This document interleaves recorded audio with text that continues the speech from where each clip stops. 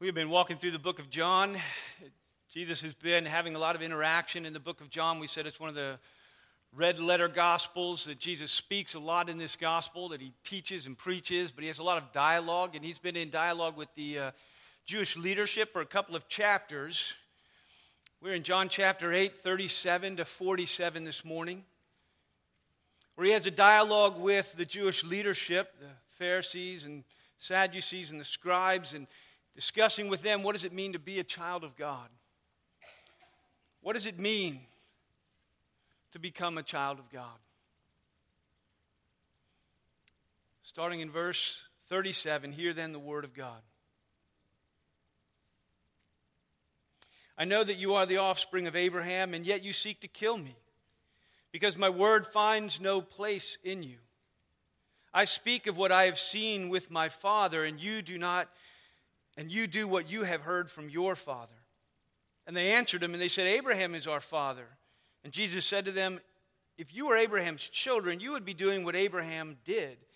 But now you seek to kill me, a man who has told you the truth that I heard from God.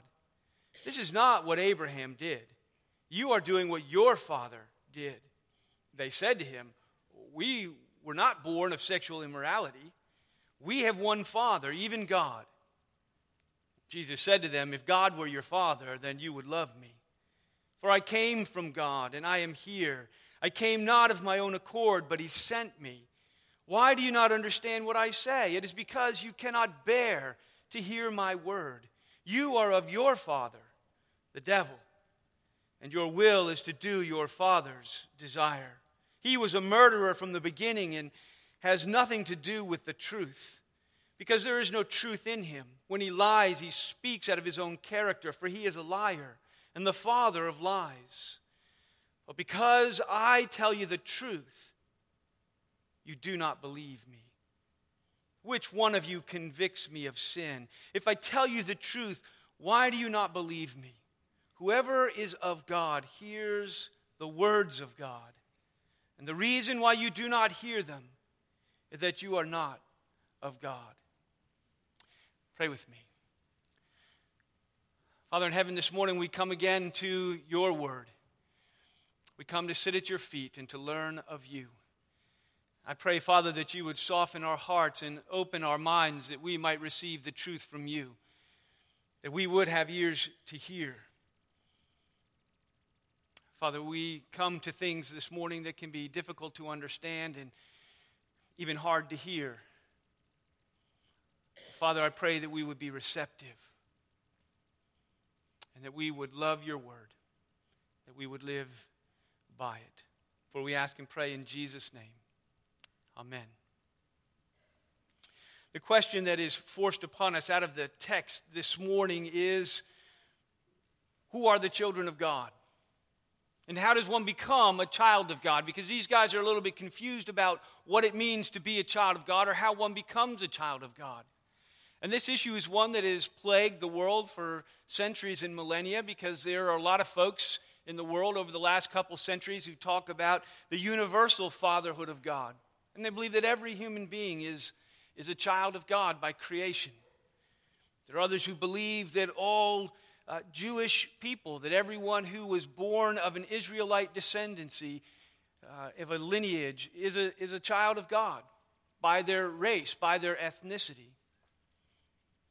But what does the Bible say about how a person becomes a child of God and who actually is a child of God? Because there's probably no more important thing that you or I could sort out than how to become a child of God. The men in this passage, who are the Jewish leadership, you've got to go all the way back to verse 13 to see the Pharisees said to him, you're bearing witness about yourself. And so this dialogue that goes on, Jesus is carrying on with the Jewish leadership, and they believe that they are children of Abraham, and as the children of Abraham, as Israelites, that they are children of God. But Jesus in the New Testament clarify this whole question, and they clarify who is ultimately a true Israelite.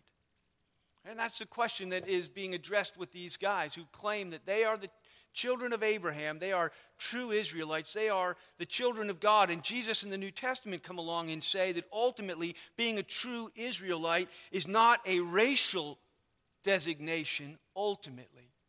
That ultimately it's a spiritual reality. And a racial designation doesn't necessarily go along with that spiritual reality. You can have one without the other. And let's take a look at it. In verse 37, these guys say, they say back in verse 33 and 34, they say that we have never been enslaved to anyone. We're the offspring of Abraham. Jesus says some things to them about freedom, and then they answer him back and they say, Abraham is our father in verse 39. And so these guys are saying that they're the offspring of Abraham, that they're true Israelites. And Jesus responds to them in verse 37, and he says, you guys, I know that you're the offspring of Abraham. Right there in verse 37, and yet you seek to kill me because my word finds no place in you. So he acknowledges, I understand your physical lineage. I understand that I'm standing in the middle of Israel. I understand who you guys are as the Pharisees. We know that you're Jewish. I understand your lineage. He says, the problem is this. You're trying to kill me. Right? You reject me.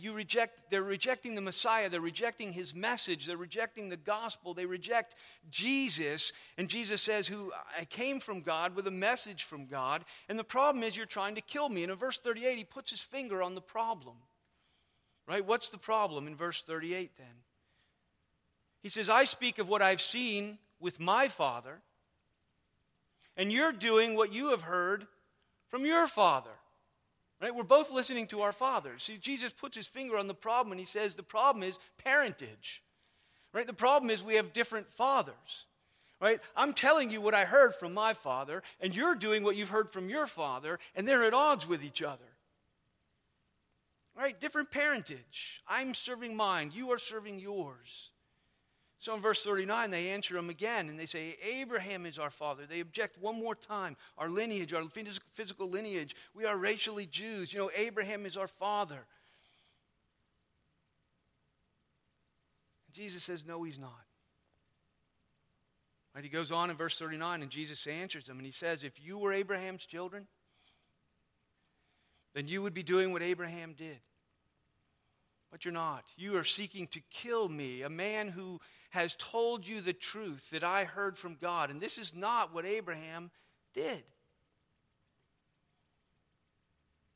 If Abraham was your father, you would do what Abraham did. The children of Abraham would have the heart of Abraham. The children of Abraham would follow in the footsteps of their father. They would do what Abraham did. They would believe what Abraham believed. Because then you would ask the question, as he says, you would do what your father Abraham did. The question is, what did Abraham do? Well, Abraham stands at the beginning of the line of Israel, of the nation. And you've got to understand, Abraham, the entire nation of Israel flows from Abraham. Abraham, Isaac, Jacob, and his 12 sons, and the nation of Israel.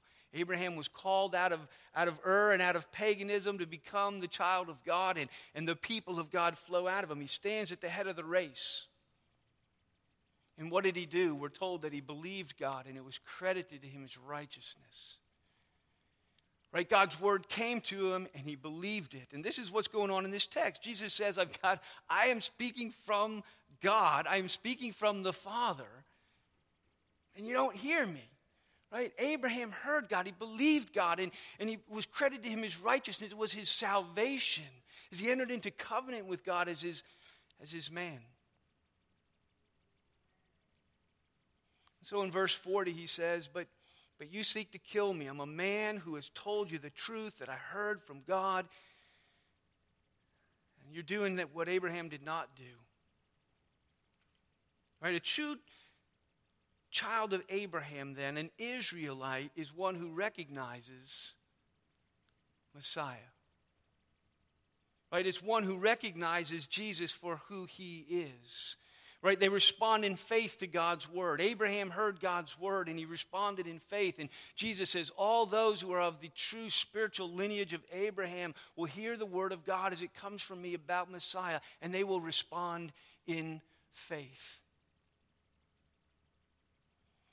Look at John 8:56, just further down in the passage, later on in this same text that we'll look at probably next week. He says, your father Abraham, he rejoiced that he would see my day, and he saw it, and he was glad. Abraham rejoiced to see my day, and he saw it, and he was glad. And there's a very real sense in which Abraham heard the gospel, that Abraham had a sight of God's salvation in a coming Messiah and believed in that Messiah, and it was credited to him as righteousness. What is Jesus doing in this text? I believe it seems clear that Jesus is redefining what it means to be a child of Abraham. Right? What does it mean to be a true child of Abraham, an Israelite? And these guys keep claiming, but we're racially, ethnically, physically of the lineage of Abraham. And Jesus is saying, you don't believe like Abraham, you don't act like Abraham, you don't follow in the footsteps of Abraham. Abraham saw my day and rejoiced, and you see me and you want to kill me. The mark of a true child of Abraham is saving faith, and that is at the heart of this. And what does it mean to be a true Israelite? What is a spiritual descendant of Abraham? It's someone who hears the word of God and responds in faith. It's someone who believes and is saved. Abraham's true lineage is spiritual, not racial. Look at Romans 2, verses 28 and 29. It's there in your bulletin. This is what Paul says. What did the apostles, what did his followers hear as he has these dialogues with the Jewish leadership? Paul writes this in Romans chapter 2. He says, for one is not a Jew who is merely one outwardly, and nor is circumcision outward and physical. Right? A Jew is not one who is merely one outwardly or physically or ethnically or racially. In other words, your ethnic lineage, Paul says, if that's all you have, that's not a true Jew. Nor, he says, is circumcision outward and physical, the mark that marked God's people and set them apart as Israel was circumcision. And so he says your religious practice, if it is by itself, is useless. Your lineage and your religious practice are useless. He says a Jew is one inwardly. And circumcision is a matter of the heart by the Spirit. Right? He says somebody is a child of Abraham, is an Israelite one way and one way only. And that's by a new heart by the Spirit of God. It's to believe with the faith of Abraham and to have a new heart by the Spirit of God. All right, look at verse 42. Jesus said to them, if God were your father, you would love me. Right? A child of God, the mark of a child of God is that they love Jesus. Galatians 3:29 is here in your bulletin. We see this. He says, if you are Christ's, then you are Abraham's offspring. Implying and laying out exactly what Jesus says, that if you are not Christ's, you are not Abraham's offspring. That's what Jesus is telling these guys. If you loved me, then you would be true children of Abraham. Galatians 3:7, it didn't make it into your bulletin, says, if it is those of faith who are the sons of Abraham. The only people who inherit Abraham's promises and all the promises to Israel and who are true Israel, the only ones who inherit all of that and bear that lineage spiritually in all the promises and the covenants of God are the people of faith. And that's clear through the Old Testament. You can't read the Old Testament and there's always a people of faith and an Israel that's faithless. Right? At one point God says, I reserve for myself 7,000 who have not bowed their knee to Baal. There's an Israel that is faithful to me and that are mine. And then there are rest who were faithless. And it doesn't matter that they were of the lineage of Israel because they didn't know and love and respond to God's word in faith. And so God reserves for himself a people.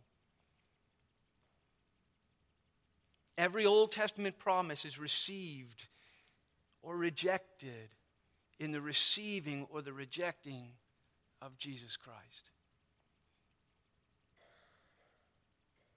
To believe in Jesus, then, is to receive all the promises. There in your bulletin, 2 Corinthians chapter 1, verse 20, we're told that all the promises of God find their yes in Jesus. Right? And here Jesus stands before these guys as the yes of every promise God had ever made to Israel about anything good. All of his covenants and all of his promises from Abraham on through King David. And they're all yes in this man Jesus, the Messiah sent from God, telling them the truth and standing there as God himself incarnate. And they reject him. There is a major division. What I'm describing in some ways is a major division in Christendom. There are two ways to think about these promises to Israel, right? Because we believe that very clearly and obviously that God made a set of promises to Israel in the Old Testament, but there are two ways to think about them. The one thing we agree on is this, that God fulfills every promise he makes. That God's promises never fail. That they come true invariably, without fail. So the question is, if God has made all these promises to Israel, how will they be fulfilled? Will they be fulfilled racially in a nation, or will they be fulfilled spiritually in a spiritual nation? And it is a divide that there are many of us, and what I'm bringing to you this morning is what we call a reformed and covenantal perspective that says that all of the promises that were made to Israel stood there in the person of Christ, and they're all received or rejected in Christ. And that every promise God had made is a yes in Jesus Christ, is fulfilled in Christ, and that God's people are ultimately a people of faith who respond in faith and receive Christ, and with him, everything that was ever promised to God's people. Because God's people are a people of faith, Old Testament and New. There is another view that says the promises were made to ethnic, political, socio-political Israel, and they will be filled in some literal, physical, racial sense in some future period of time, that it will all come to pass. And that's one way to understand it, and so we wait for those things to be fulfilled, where I believe the Scripture is telling us here and in very many ways that these things are fulfilled in a spiritual Israel. Look at Romans chapter 9 there in your bulletin. Paul is addressing the fact that Israel rejected their Messiah. Right? By the time you get to Romans chapter 9, Paul has been discussing the gospel, and he gets to Romans chapter 9, and he's trying to answer the question, if God's promises never fail, there it is, if God's promises don't fail, then how is it that Israel rejected the Messiah? Because it looks like they all fell down on their head. That when the Messiah came, Israel didn't embrace him. Right, but what does Paul say? Answering this question, he says, it's not as though the word of God has failed. The promises have not failed. And his answer is not this. His answer isn't the word of God has not failed. It's still coming.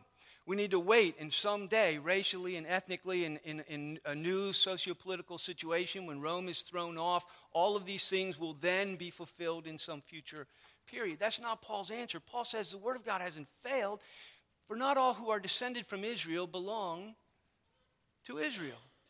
This is Jesus' answer to these guys that are confronting him, saying, we're the children of Abraham, we're the Israelites. And Jesus says, if you were, you would love me.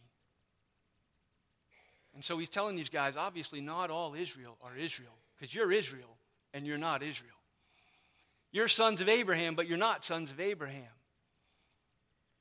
Right? Not all who are descended from Israel belong to Israel. Not all who are children of Abraham are children of Abraham because they are of his offspring. But through Isaac shall your offspring be named. In other words, there are children of promise and children of faith.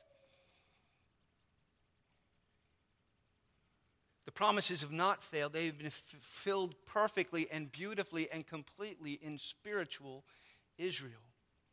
Look at Romans 11 in your bulletin. He says, but if some of the branches were broken off, and you, although you were a wild shoot, were grafted in among the others, and now share the nourishing root of the olive tree, do not be arrogant toward the branches.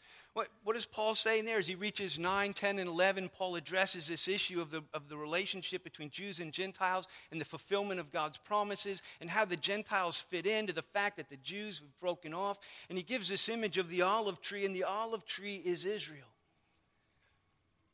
And he says some of the branches were broken off. They didn't believe.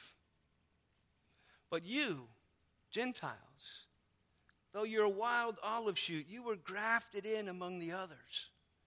You were brought in and made part and grafted in. It wasn't making a new tree.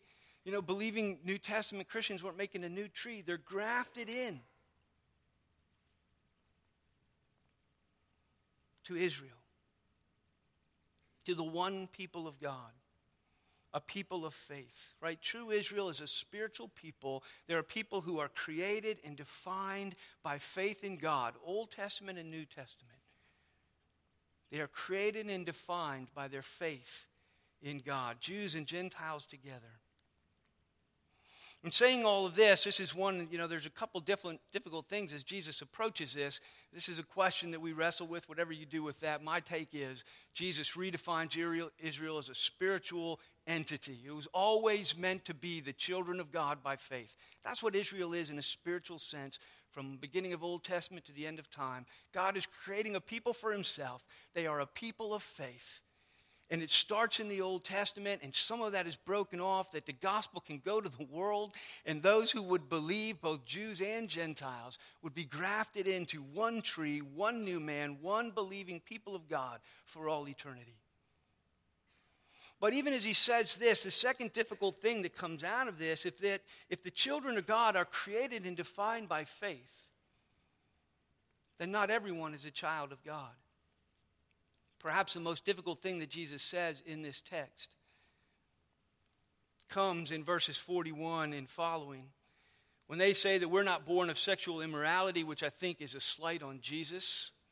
There's a name for that, on his origins and the fuzziness surrounding his birth. So I think they come in to add homonym on Jesus and say we weren't born of sexual immorality, implying he was. We have one Father, even God. Jesus answers them and says, if God were your Father, you would love me, for I came from him. I came not of my own accord. He sent me. Why do you not understand what I say? You are of your father, the devil. Right, that's got to be the hardest thing that almost to come out of Jesus' mouth. It's an uncomfortable thing for Jesus to say to a group of religious people to begin with, but to anybody. It's a hard-pointed thing. And he says the reason that he says this, he says it because you do those things which please your Father. In other words, this is how we know whose child someone is. The mark of a true child is to do their Father's will. And Jesus says we know who your Father is because you reject me, and my word finds no place in you. And you won't hear me, and you won't believe in me, and you won't respond to me, and you will not trust me. You will not hear the voice of God speaking. And you want to kill me. And he says, you do the things of your father, who was a liar. He didn't like the truth either. He was the father of lies. It is his nature. It's his native language. And so when someone comes speaking the truth, you can't hear it because you speak your father's native language. The true mark of a child is that they do their father's will. Now, most people don't want to be Satan's tool. I don't think I've ever met anyone, unless you have extreme Satan worship over here or something, who said, my goal today is to serve the father of lies and his purposes in the world. No one says that I know of. It's kind of an extreme case of Jesus, when Jesus would come out and throw it at these guys. But at the same time, the hard truth is, what Jesus is saying here is that all who reject God's word reject God. That all who will not hear his word and receive his word and do his word, live his word, are going to receive somebody else's word and do that word and that will. And there are really these two options in life. To whom ultimately, whether we would purposefully or consciously choose to serve, when we reject God's word and his will and his ways, we ultimately serve the enemy's purposes. 1 John 3:10 is here in your bulletin under the second point. John says, by this it is evident who are the children of God and who are the children of the devil. Whoever does not practice righteousness is not a child of God. Right? That's what we say. How do you know whose child someone is? You know whose child someone is by whose will they serve. Right? We know it's evident who are the children of God and who are the children of devil. Whoever does not practice righteousness, who does not love God's word, who does not hear it and receive it, does not believe in it and respond to it. As he says in verse 42, if God were your father, you would love me. You would love the bearer of the truth. You would love my message. You would love everything that I have come to tell you, that God has come to bring life and light in the person of Christ. See, unfortunately, in America in the 20th century, there are a lot of people who make the mistake that the Pharisees are making in this passage, that they look to their lineage to identify themselves, that they like to believe that they're the children of God, that they're the children of Abraham and of faith. And they assume they're God's children because they were born into the right family, because they have the right lineage. It's almost, you can bring it down in America. It's almost like if you're born in America, you're a Christian, right? It's kind of like the Jews were assuming we were born in Israel, right? We've got the Bible. Of course, we're Abraham's children, right? Their assumption was they were born in the right country and they've got the Bible, and so they are God's children. We think I was raised in a Christian family. Why, I've been in the church my whole life. I know what the basic doctrines are, and I do believe them. I've checked them off my list of things that I acknowledge and believe. Right? This is the mistake of the Pharisees, who had their lists and their rules and their Bible, and they've been in church their whole lives. But the truth is this: sleeping in the garage does not make you a car.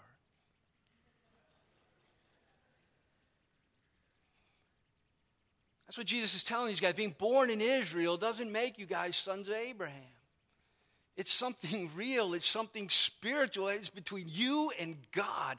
To be the people of God, you must know him and love him and respond to his word in faith and serve him. It's about you and God in spiritual relationship, and either it exists or it doesn't. There's only one way to become a child of God. And that is a personal commitment to Jesus Christ. As he says right here, if you were the children of God, you would love me. And it is only love for Christ that makes someone a child of God.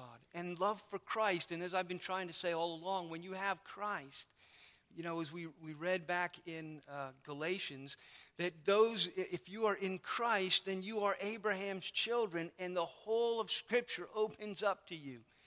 Right? To have Christ by faith is to be a child of God. And all the promises of God are yes in Christ.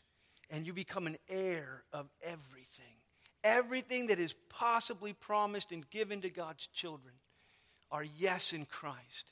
And when he has him, who gave us his own son, how will he not with him give us all things?